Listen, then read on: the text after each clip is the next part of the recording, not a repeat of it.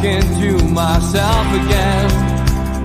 But it's the only way you're ever gonna learn. You look back and it's all in the past. I'm dwelling on the thoughts I cannot say to you.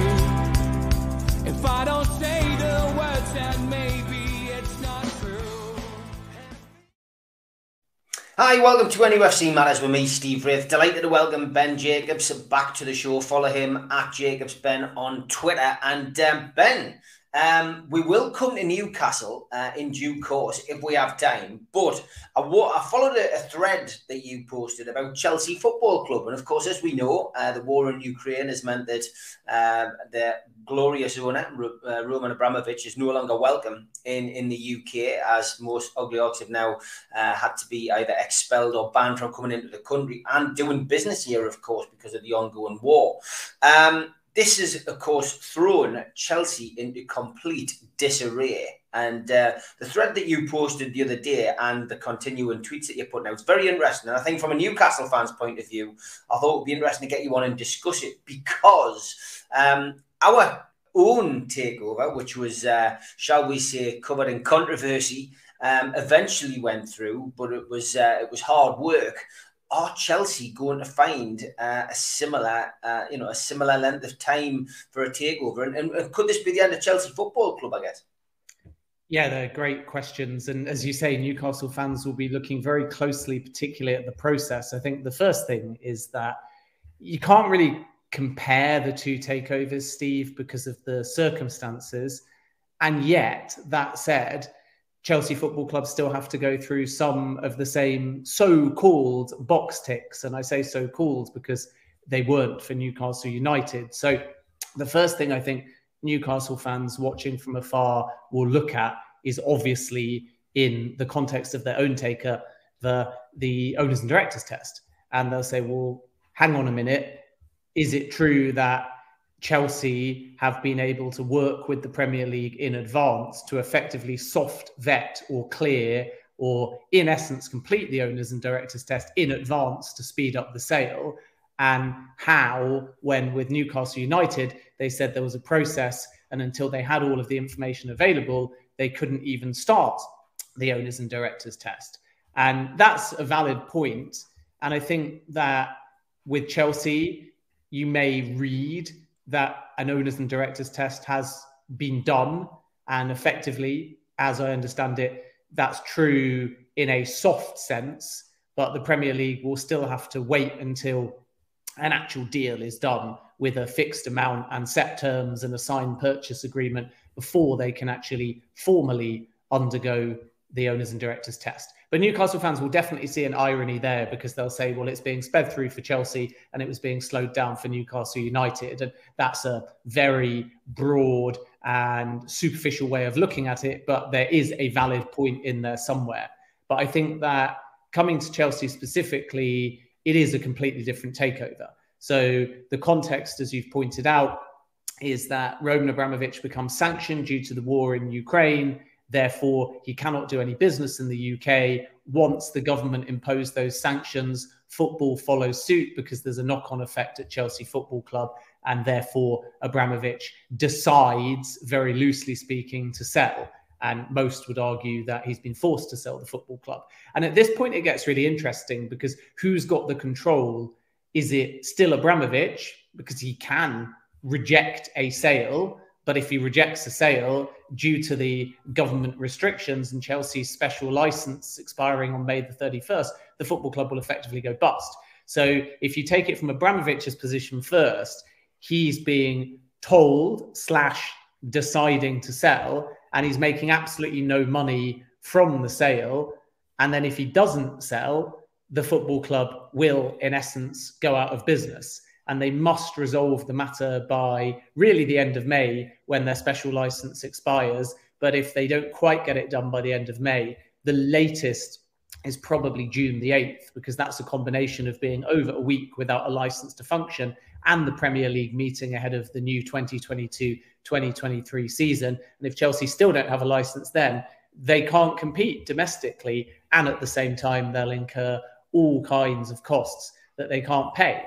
So Abramovich is almost being asked to sell for nothing, donate the proceeds to the victims of the war in Ukraine, which is great as long as there's some kind of clarity over how that's going to be done. And then the new ownership group are getting a football club at a fire sale price. The complication is that you then have the government, who to some extent are in control because they're the ones that can push a sale through on the terms that they want, because they are in control of Chelsea's license. And we're getting closer and closer and closer to the date when that expires. And the government are, as I understand it, highly unlikely to extend that license. Then you have the existing infrastructure at Chelsea Football Club, who most would argue are effectively conduits for Abramovich, and they've got a little bit of control over who the suitor will be. Why? Because they've sent out tender to buy Chelsea to a bank in New York called Rain Group, and in doing so, they've got a diverse and high-profile variety of suitors.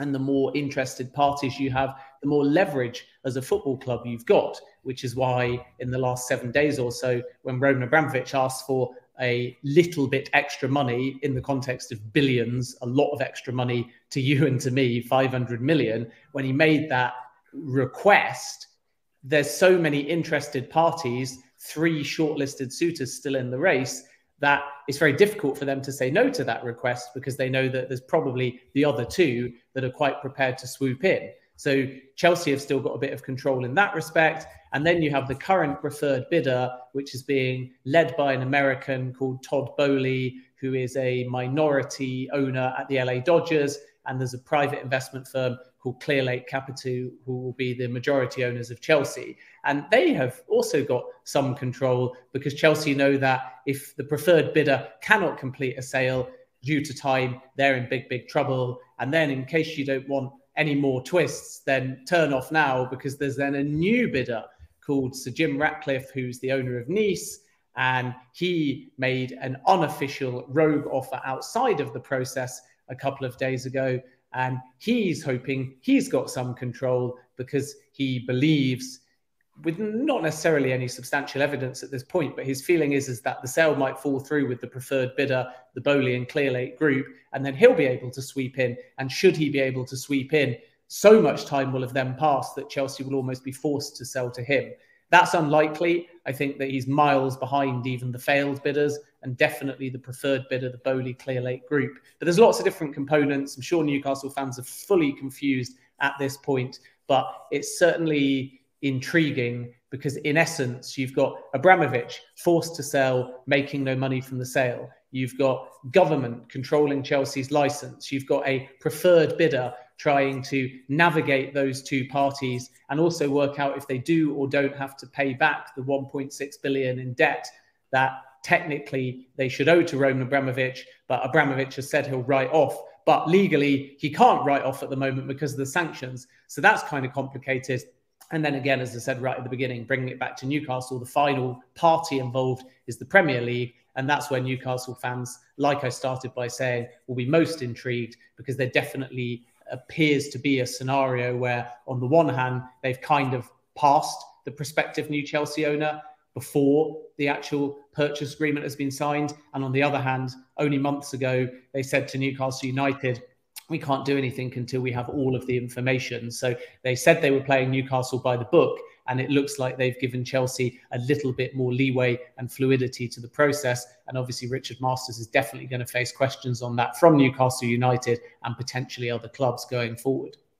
Kipper McFish on Twitter asks a good question. He says, Ben, regarding the Chelsea sale, how does the proposed writing off of the apparent 1.6 billion loan from Abramovich to Chelsea affect their financial fair play situation? His understanding is that it can't just be gifted to them. It was essentially the building blocks that got them where they were.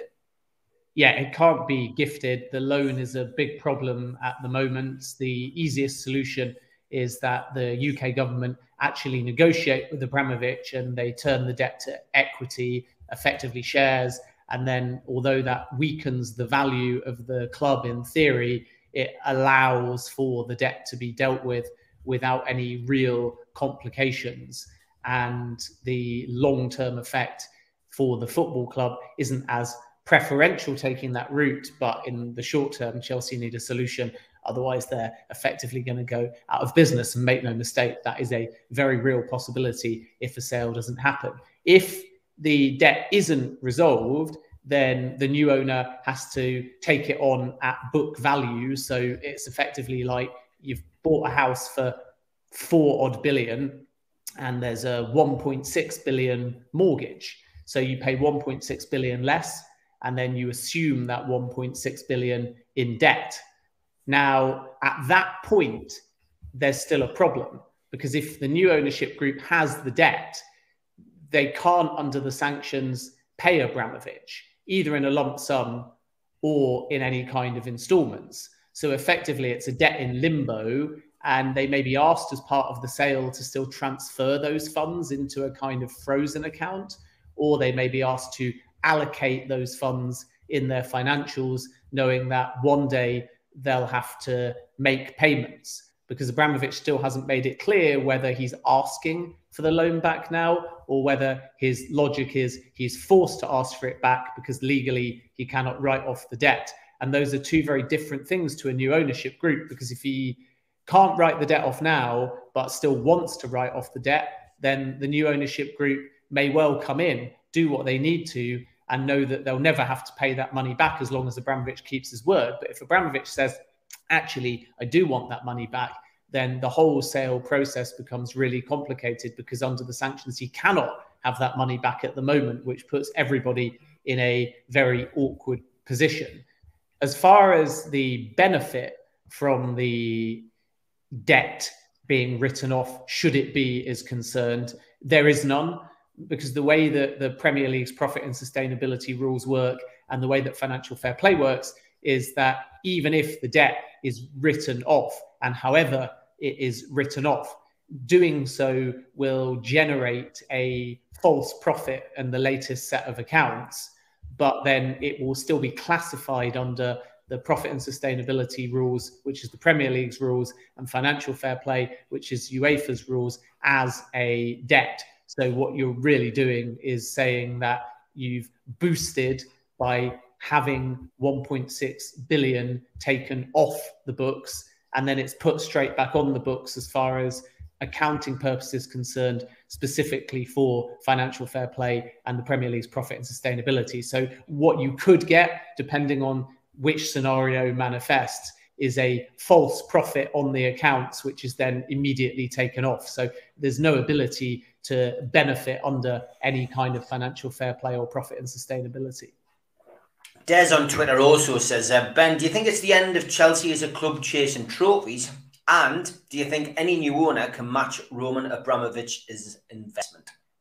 No new owner will match Roman Abramovich's investment. That's not to say that the Bowley Group and some of the other suitors involved don't have a lot of capital.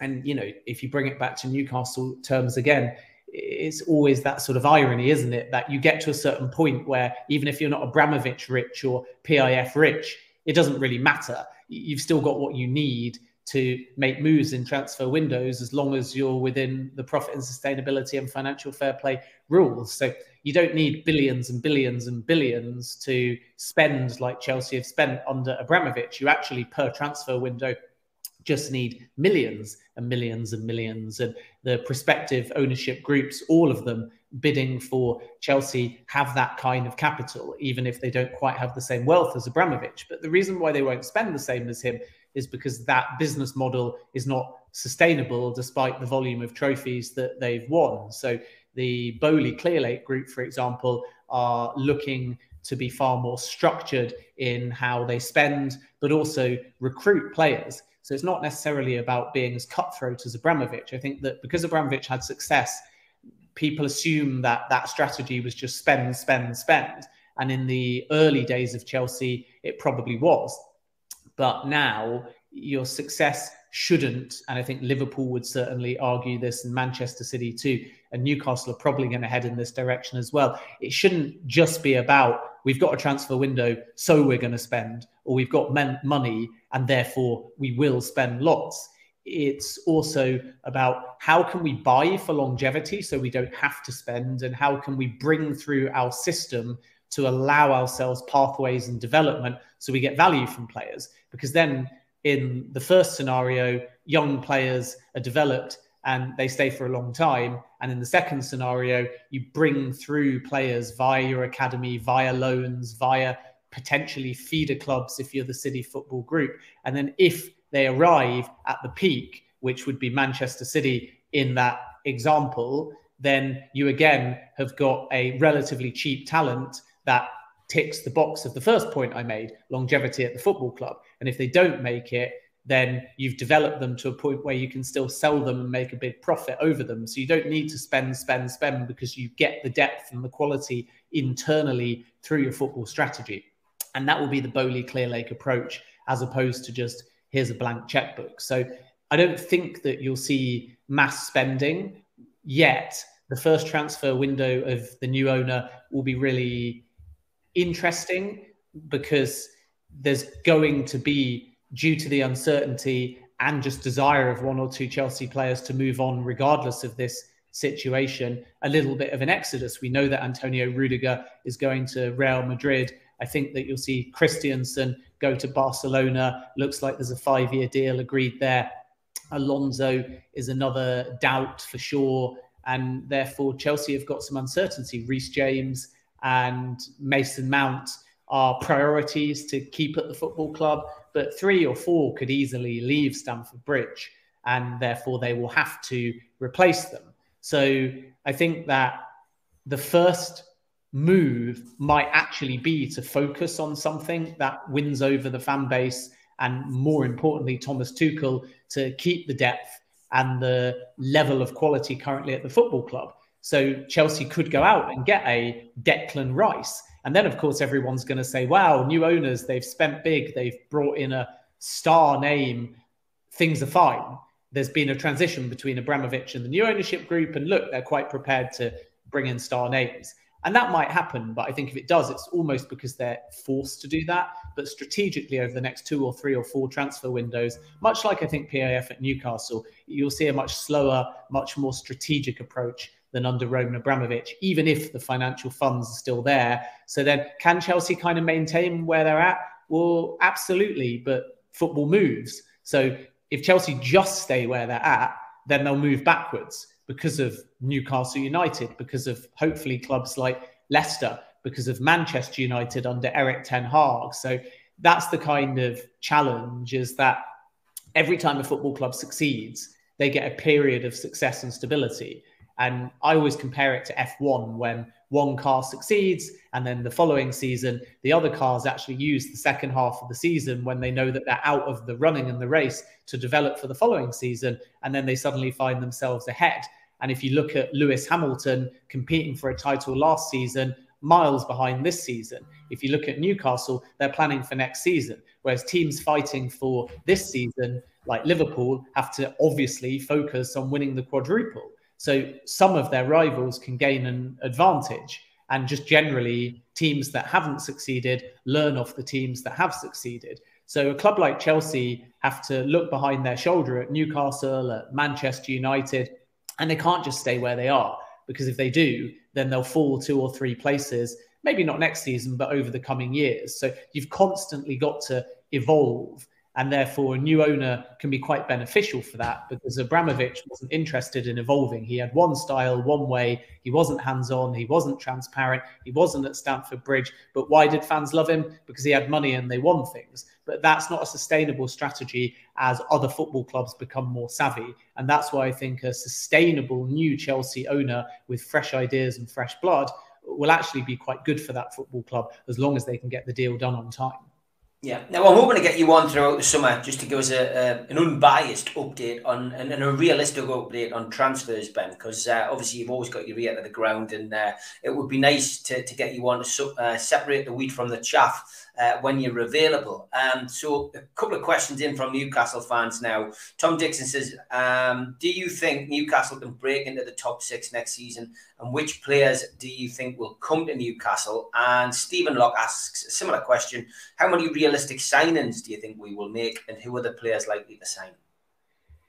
Yeah, I think that when you talk about Newcastle as a top six club, then based on the second half of the season, they're already a top six club. So if they have the momentum going into next season, there's absolutely no reason why they won't challenge for the top six. And that middle portion of the Premier League is becoming so tight.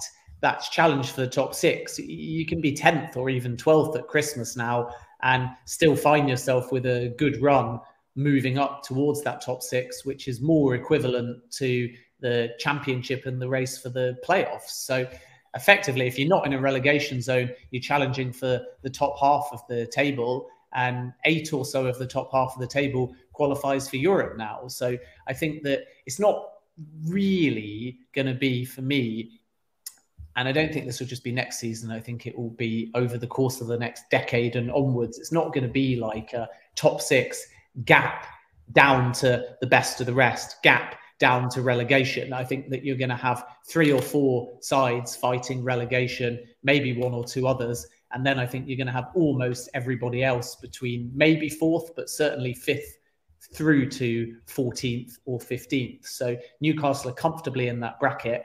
And if they continue in this vein of form, where they're one of the best sides in the Premier League at the time of speaking form-wise, then of course they're going to be a top 6 side and maybe even better. And then who are they going to sign? Well, I think they don't need that many. And to the point I made in my last answer, it's about creating a spine. And remember, added to the spine, and what makes the form so impressive in the back half of the year is that they've gone on this rise without Kieran Trippier, without the injured Callum Wilson, without Joe Linton for just 1 or 2 games as well. And Bruno obviously has stepped up and totally exploded into the first team. So the January signings have served not just a purpose, but given Newcastle real depth and quality. And as a consequence, I wouldn't be changing that much if I was Eddie Howe, because otherwise, to the point I made a moment ago, you lose the momentum. And what's the point in losing the momentum when you're the second, third best team in the Premier League form-wise since January under Eddie Howe? There's a few positions that they'll need to move in, I think. A goalkeeper still could be one of them, despite the fact that Dubravka is relatively popular. I think with a lot of Newcastle fans, I think even in the last January transfer window, there was some talk, wasn't there, of Henderson coming in, and it wouldn't surprise me if Howe is looking for a goalkeeper. I think a wide player. I know that Nunez has been linked as well, and I still believe that forward, an out-and-out striker, will be a priority for Eddie Howe. And the reason I say that is just because Chris Wood feels short-termist or a squad player, and Callum Wilson, as liked as he is, isn't exactly young now. I'm not saying that he can't serve a purpose at Newcastle for the next 2 or 3 years, but I think that Howe will want another player up there. And, you know, the beauty is that there's a number of versatile players that can kind of float around different positions out wide in false number 9s at the football club at the moment. But I just think that if Newcastle can get their hands on a 15 plus a season goal scorer, then that will also help move them to the next level. You're going to see a range of players that they're chasing. Jeremy Doku would be a good one. And I know that a lot of people compare him to Adama Traore. Certainly one to keep an eye on. If they're going to move towards a defender, then it wouldn't surprise me if Frankfurt's defender, Evan Ndicka, is somebody that will be in the mix. Darwin Nunez, I've already mentioned as well. There's kind of substance to that particular link, but my understanding is that Nunez isn't overly keen on a move to St James's Park, but Newcastle continue to chase that. Sven Botman, if we're going back to talk about defenders and the January transfer window, we know he wanted to move to Newcastle United. Let's see whether anything changes over the summer period, or whether Newcastle feel that they're strong enough there already. But, you know, coming back to what I said before, you've got Dan Burn, you got Trippier, you got Bruno, you got Chris Wood. All of those are a real spine already, which means that I don't see Newcastle needing or having a desire to sign more than 2 or 3. And then the final name to mention within that bracket of players is obviously Matt Targett, and there'll be a priority there for Newcastle to complete a permanent signing from Aston Villa. And if they get him, then they'll have made a very, very strong start. So, have you picked up, just on that point, have you picked up anything on, some of the stuff that's doing the rounds on social media that Targett might not be something that Eddie Howe's looking at? I mean, I find that surprising because I think he's been outstanding since he came in January. Yeah, I think he's been outstanding as well. And, when you bring in a new player, they help you stay up. They add consistency. There's no reason whatsoever why Howe wouldn't want that player at a football club. He may have had intimation, which is always the challenge when you have this kind of deal, that Aston Villa and Steven Gerrard want him back. And if so, it may not be a feasible player to re-sign, but it would seem crazy to replace Targett with a similar player when he's only been at the club 6 months. And as you say, he's been outstanding. So my understanding remains that Howe would like to keep Targett at the football club. I have less information, to be perfectly upfront, about what the relationship is between Villa and Newcastle on this particular transfer. But I do think that it should be a priority for Newcastle United Football Club to keep Targett. So then you're sort of in a scenario where if you look at where the holes are, you need a keeper. Jan Oblak and rumours of that ilk are totally spurious. There's no possibility whatsoever of getting someone like that. Dean Henderson is obviously a realistic target if Newcastle United choose to move. And then Trippier will obviously come back from injury, and Targett, I think, should be there to play on the other side. And then maybe a centre-back is needed. I think another name that has been linked is Gleison Bremer, who is the Torino centre-back. He would be another Brazilian at the football club, so Newcastle would fast be turning South American. But he's really good in the sense that there's strong positional sense there. There's good pace, and I think he's a player that would really relish the kind of Premier League culture, style, physicality, and obviously get on really well with Joe Linton and Bruno as well. And then Dan Burn, I would imagine, picks himself at the back. Maybe a central midfielder, but you got Bruno, you got Joe Linton. But it just depends, I suppose, whether Howe wants to kind of play with three, and a lot in that respect will depend on who he brings in ahead of him as well. And then, wide people are needed as well. So Nunes has been spoken about. I think Diaby's been spoken about as well. And, where does Alan St-Maximin fit into that potentially front three as well? So there's lots of kind of questions there.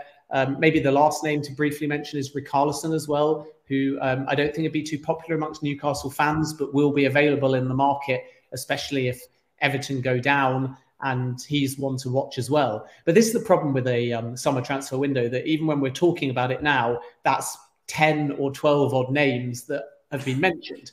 And with each name isolated, fans get really excited. But it's not feasible to blend in all of those names with the existing infrastructure and new signings and form players that aren't new signings. So taking a step back, if you talk about the January signings and who's played well, if you talk about Trippier coming back, Wilson coming back, St-Maximin being a part of the football club, and so on, then there's only really room for 2 or 3. And if you were going 2 or 3, I would probably go goalkeeper, wide player, winger, or sort of forward come, versatile wide man, and then out and out striker. And then if you're giving me a 4th centre back, and I think those are the only real areas I would look to strengthen. So I think you'll see sensible signings from Newcastle, but a lot of the names that I've mentioned are ones that are on their shortlist. But it's not really a short list, it's a long list, because that's how January summer transfer windows work. You have to chase 4 or 5 different names in different areas to get the ones you want. But if you said to me Newcastle would make more than 4 signings, my response at this stage from what I know would be I'd be very, very surprised. Well, I'm certainly going to be keeping an eye on the names that we're linked with. I've said I'm going to do it from the end of the season, which then, we start getting into the slightly, and I say slightly, more credible targets. At the minute, we're getting linked with everybody and anybody. Has it surprised you? Obviously the resurgence in some some of the players. I'm thinking of Almiron, for instance, or Sean Longstaff. And the fact that Eddie Howe has come out very supportive of Almiron and Sean Longstaff in particular, and you know, from our perspective, it means that there's two players there who I think probably in January fans felt that these players were going to be surplus to requirements and would be on their way. Now seem to have a future at Newcastle. So does that surprise you? Not especially, because these are players, if you talk to people behind the scenes, that have showed this type of form in training, and it's about unlocking that in a match environment. And therefore, you're not necessarily dealing with a change in technique or style, or when a footballer, I'm talking generally now, is younger, development. You're actually just kind of seeing a benefit from a new manager with a new ethos, with new training methods and ideas, with a new type of man management. And you've got the whole buzz of the takeover and the home crowd, and the psychology of how a footballer responds to that will differ from individual to individual. But there's definitely a logical argument to be made that a footballer not playing that much under Steve Bruce, not enjoying the day-to-day training, feeling like there's a gloominess, a grey cloud hanging over the whole football club, isn't going to like coming to work day on day.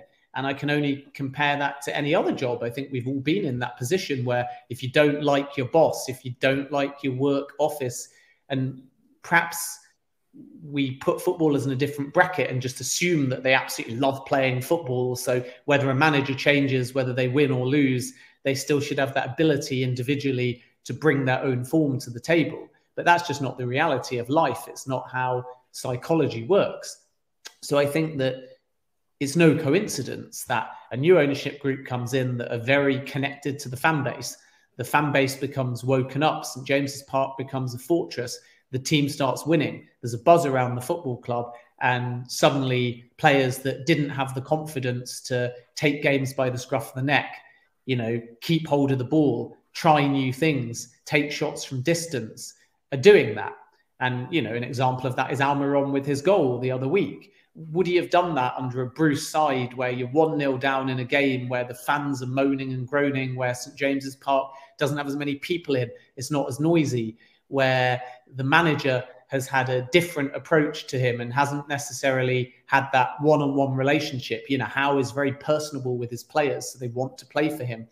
Bruce was a little bit more old school and distant. So if there's a bit part player, he wouldn't necessarily have had him in his office, have been putting his arm around him in training, have been encouraging him.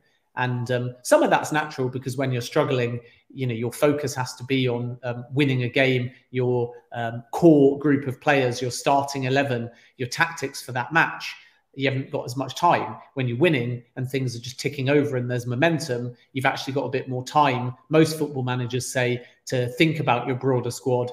And once you become safe, you know, you can play with a bit more freedom, and that's a factor as well. So there's all kinds of things on the psychological side, I think, that is leading to this improvement in form.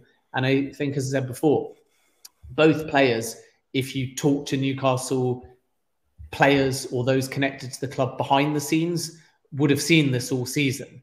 So now what's changed? And the only answer I can come to is the fan base are re-energized, the football club is positive, there's momentum, they're winning, there's a new manager who's got a different approach to Bruce, and there's a new ownership group. And each of those, I think, have unlocked that potential or consistency or re-energized these players in a way that now they are playing for the football club to their maximum potential. And probably the reason I think that, even if others disagree and put it down to more technical things, is just because exactly the same thing seemingly happened to Joe Linton a little bit earlier in the season, where he was being derided. There was clearly no confidence there. He didn't know how he fit into the system. He was adapting to the squad.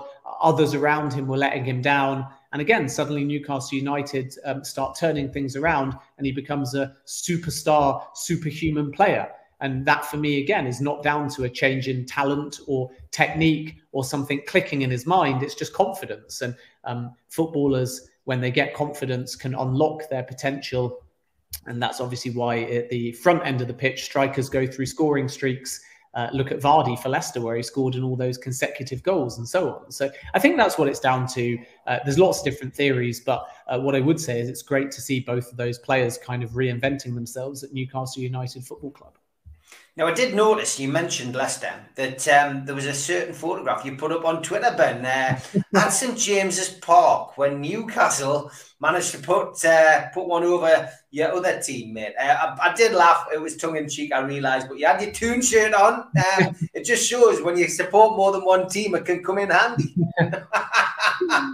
I won, didn't I, either way, because if Leicester had won, then I would have been able to celebrate, and with Newcastle winning, there's evidence I was in a Newcastle United shirt. So I committed myself to the winning team. But yeah, it was just a little bit of fun. We were down there actually enjoying the North Barracks hospitality, which is great for Newcastle fans who haven't been involved in that before. If you do get the opportunity to go down there, it's a nice experience. What I like about it is it's really informal and you're on a sort of big table. So you have the chance to meet other people, and then you go into the ground to watch the game and you get some nice seats and you hear from sort of ex-pro beforehand and afterhand, and it's really good value. And it's another example, I think, of what the club have done really well in trying to give an offering to fans that want something a bit different that they wouldn't normally see. And yeah, we were wandering around and we went into the club store and I thought, why not? It's not the first time I've ever worn a Newcastle shirt, as I kept making clear during the takeover when 7-year-old me was wearing that more sort of iconic Newcastle brown ale top. And as a kid, I used to love Newcastle. I won't go into the story because I've told it before, but when you came down to Filbert Street and got that famous win, and there was the pitch invasion, and you felt like that was going to keep you up, I think you would have stayed up anyway because of how other results went. But I saw that invasion at the old Filbert Street and I was like, I love this. This is cool as a young kid, and always had a soft spot for Newcastle. And when Leicester then got promoted to the Premier League, the first home game was against Newcastle. I think we lost by 3-1, but it was sort of the days where you had I think Beardsleys and other sort of very iconic Premier League sort of legendary style players. So you know, at that point, I really did have a soft spot for Newcastle. But this was just a little gag, you know, purchased the shirt. Always like to collect football shirts. It's actually something I don't think I've told Newcastle fans, but when I go away to any away game, I buy a football shirt. One, because I believe when people look after you at football clubs, and as a journalist, I'm fortunate that I do get a few invites here and there, probably much like yourself. I always like to give something back. And what better way to give back at a very basic level, along with dropping donations into things like food bank bins and things. What else can you do? Buy yourself something that goes back towards the club business. And, you know, a shirt sale is a small way of doing that. And I collect them, you know, and then it's a reminder rather than just having a program or a match ticket. You can pin them up in places, you can leave them in the drawer, or you can stick them on and pretend to be a Newcastle fan and then sneak out and celebrate with the winning side and end up a glory hunter. And then when next season you end up winning the Premier League, I'll stick it on and I'll change my story. And I'll say I was always a Newcastle fan, the photo of there in the Newcastle shirt. And I'll be with you lifting the Premier League trophy. So I've got the best of both worlds, but it was a great trip up. And what I was going to say is just it was nice to see one or two Newcastle fans that perhaps I'd only engaged with on Twitter. But it was also really great to wander around the city. So we went to a really nice area just outside of the centre of Newcastle called Jesmond Dean, which has a little waterfall and a country house. We went up to the castle. I went to a good bar called The Botanist, which had some live music and a really sort of stunning looking ceiling, like an indoor kind of botanic garden. And just really enjoyed the day out. It's a great city. They're great people, yourself included, really friendly fan base. And, you know, whatever disagreements have been had on Twitter through the takeover saga, I think it's clear when you meet people in person that, you know, there's a real warmth and a willingness from everyone connected within Newcastle, not just the football club, to welcome someone to their city and make sure that they have the best possible time and the best possible evening. And I think the last thing I want to say on that is just, what makes Newcastle unique, and it's just a small example of this, is I don't think there's any other Premier League club, not unless they've won a final or something. This is a 2-1 win over Leicester, a big win, but effectively the football club were pretty close to safe at that point. So it's hardly their biggest win of the season. I don't think there's any other football club that 7-8 hours after kickoff, after full time, I should say, are still out in town. Even when they've changed their clothes, even when they're doing whatever they're doing, nothing to do with football, they're still celebrating, they're still chanting. And it doesn't matter whether you're in a fancy bar, on the street, in the chippy, on the train. Almost every single person was walking around Newcastle chanting Bruno, Bruno, Bruno, Bruno. And that celebration ran on hours and hours and hours and hours, vocally, visually. Like I say, even if they were no longer wearing their Newcastle shirts, it ran on for hours and hours and hours and hours afterwards, to the same degree of jubilation, to the same degree of celebration, to the same degree of warmth. And I think that just tells you everything you need to know about the football club and how important it is to the city, because I don't think you go to Manchester or even Leicester and we beat, let's say, Southampton 2-1 to move to 10th in the table an hour or so after kickoff. Even though people go to bars afterwards, once they get on with their lives and they're not in a football environment, that celebration doesn't continue. But as I say, we were in a place like the Botanist Bar, which is pretty fancy. Everyone's dressed up. It's not a place really for football supporters and fans. It's quite civilized. There's live music and people were still there singing it and celebrating.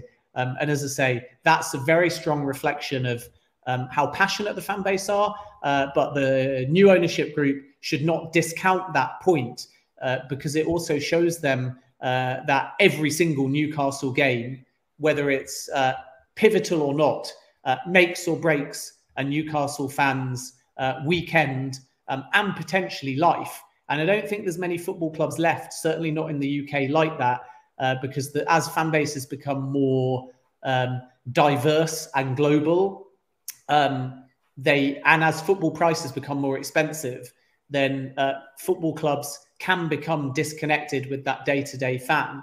But, it's exactly the opposite at Newcastle. And, I'm not saying it's absolutely the only example, but it certainly struck me of how unique and special that was. And even though I've gone on a bit of a tangent, I very much enjoyed my day in Newcastle. Fantastic. Quick prediction for the Oil Derby, Newcastle United away to Man City this weekend. Give us a quick prediction, mate. I think Manchester City win, unfortunately, just because of what's at stake and, having been knocked out in such dramatic circumstances in the Champions League, there'll be a backlash because they now know that, they have to win that Premier League or the entire season is lost. They're not in the FA Cup final. They didn't win the League Cup. So suddenly the Premier League has even more pertinence than ever. Newcastle could play without freedom, but I just think the worst scenario for Newcastle was exactly what happened in the Champions League, and Manchester City will come back with fire in their belly.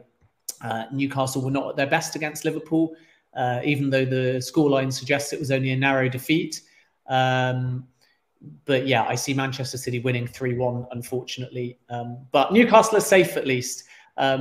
Only just though, and that's the interesting thing as well, is that everyone now at the bottom of the table, I suppose as you expect at this stage of the season, has had a real resurgence. Everton have got big points and a few very winnable home games coming up. Leeds have gone on a run, a little bit of a run anyway under Jesse Marsch. Burnley have found wins out of nowhere. So suddenly safety is probably going to be 37, 38, 39 points when only a few weeks ago you'd have said it would be 33, 34. So it is a good thing that Newcastle beat Leicester and snuck over 40 points early, because I tell you what, if they were on 37, 38, 39 at this point, you'd be saying they're not safe. I mean, Brentford, I think, have got Southampton, right, coming up. Both those teams are on 40 points. If one of those teams loses that game, I think Southampton have then got Liverpool. Let's say they lose that game. There's a real opportunity then if the sides below them get one more win, that you hit the last game of the season. And even a team like Southampton on 40 points are not mathematically safe. So luckily, Newcastle aren't going to Manchester City as we all thought. going, yikes, we need something from this game, which, as I say, is a good thing, because unfortunately I don't think they will get something from the game. It is squeaky bum time. Ben, as always, I know you're on the road again, so I will let you go and do the adverts on the show. But looking forward to getting you back on throughout the summer to give us your perspective on Newcastle United's transfer window. But for now, Ben Jacobs, thanks very much. Cheers, Steve. Take care. Good luck against Man City. Thanks, mate. Bye-bye. Bye. Great to have Ben on, top man. And thank you once again to our sponsors, Spider Miner, worldwide coverage from the guys. The only cryptocurrency miner that can mine 5 different cryptocurrencies at the same time whilst using virtually no energy. And it's VPN protected. Buy yours now at www.miner.spidervpn.org. Thanks also to Scott and the boys down at skipsandbins.com. Telephone 0800 25 45 25 3. Email queries at skipsandbins.com. Website www.skipsandbins.com. Easy, contract free and pay-as-you-go waste collection. Thanks to L&G Family Funeral Directors 01913897245, and to Garden of Healing Dispensary CBD hemp and cannabinoid specialists www.thegohd.com. Thanks to qtechshop.co.uk, the makers of pool tables and snooker tables in Wallsend, Newcastle, and the guys who run our website nufcmatters.com.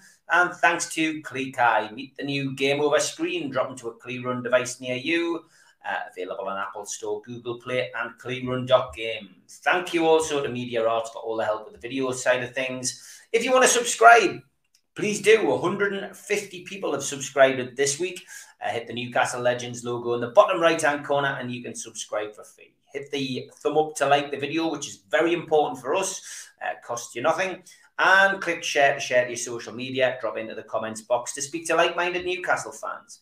We are also available as a podcast, although it might be slightly delayed this week as Neil is on holiday. But we are available on iTunes, Spotify, and the other podcast providers. If you want to become a member, you can click join and join as a member on YouTube, which is a bit cheaper. It has to be said, and that just helps support the channel, which we give you free content, of course.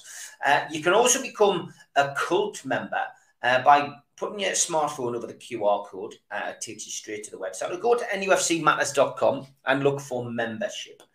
What do you get for your £25 one-off fee? Well, you get a cup, a pen, a scarf, membership card, and you get entry into our monthly draw, which in the past we've given away match tickets and a PlayStation 5. So always well worth entering and becoming a member. We've also got car stickers, which we give away to anybody who subscribes to the show. You simply have to apply for your car sticker by emailing john@nufcmatters.com. Don't forget, we support the food bank on here, NUFC fans, foodbank.co.uk. The match day bucket is operational 365 days of the year. You can make a virtual donation today. We do have our summer party on the horizon, Friday the 24th of June, doors at 7 o'clock. Entry only, tickets £12, VIP £15, which includes a meet and greet and a photo with Andy. It's at Shearer's Bar. 24th of June, tickets from nufcmatters.com. And you've still got time to enter the Alan Shearer raffle. It's to win a signed ball from the 260 dinner. These were limited at 260. 99 tickets at $2.99 a ticket. Tickets from nufcmatters.com. Get your entry in today, and it's a 99-to-1 chance of winning. Well worth having a punt. And those balls are lovely. There you go. That's a better picture of the ball there. Thanks for tuning in. Sunday morning, there'll be a quick review show and a pre-match show for the Man City game with myself and Holly Blades. And then on Monday night, the Fans Forum will be back when you get your chance to pick the bones out of the game at the Etihad Stadium. So thanks for joining us. As always a pleasure. And keep tuned. Make sure you subscribe to the channel today if you haven't already.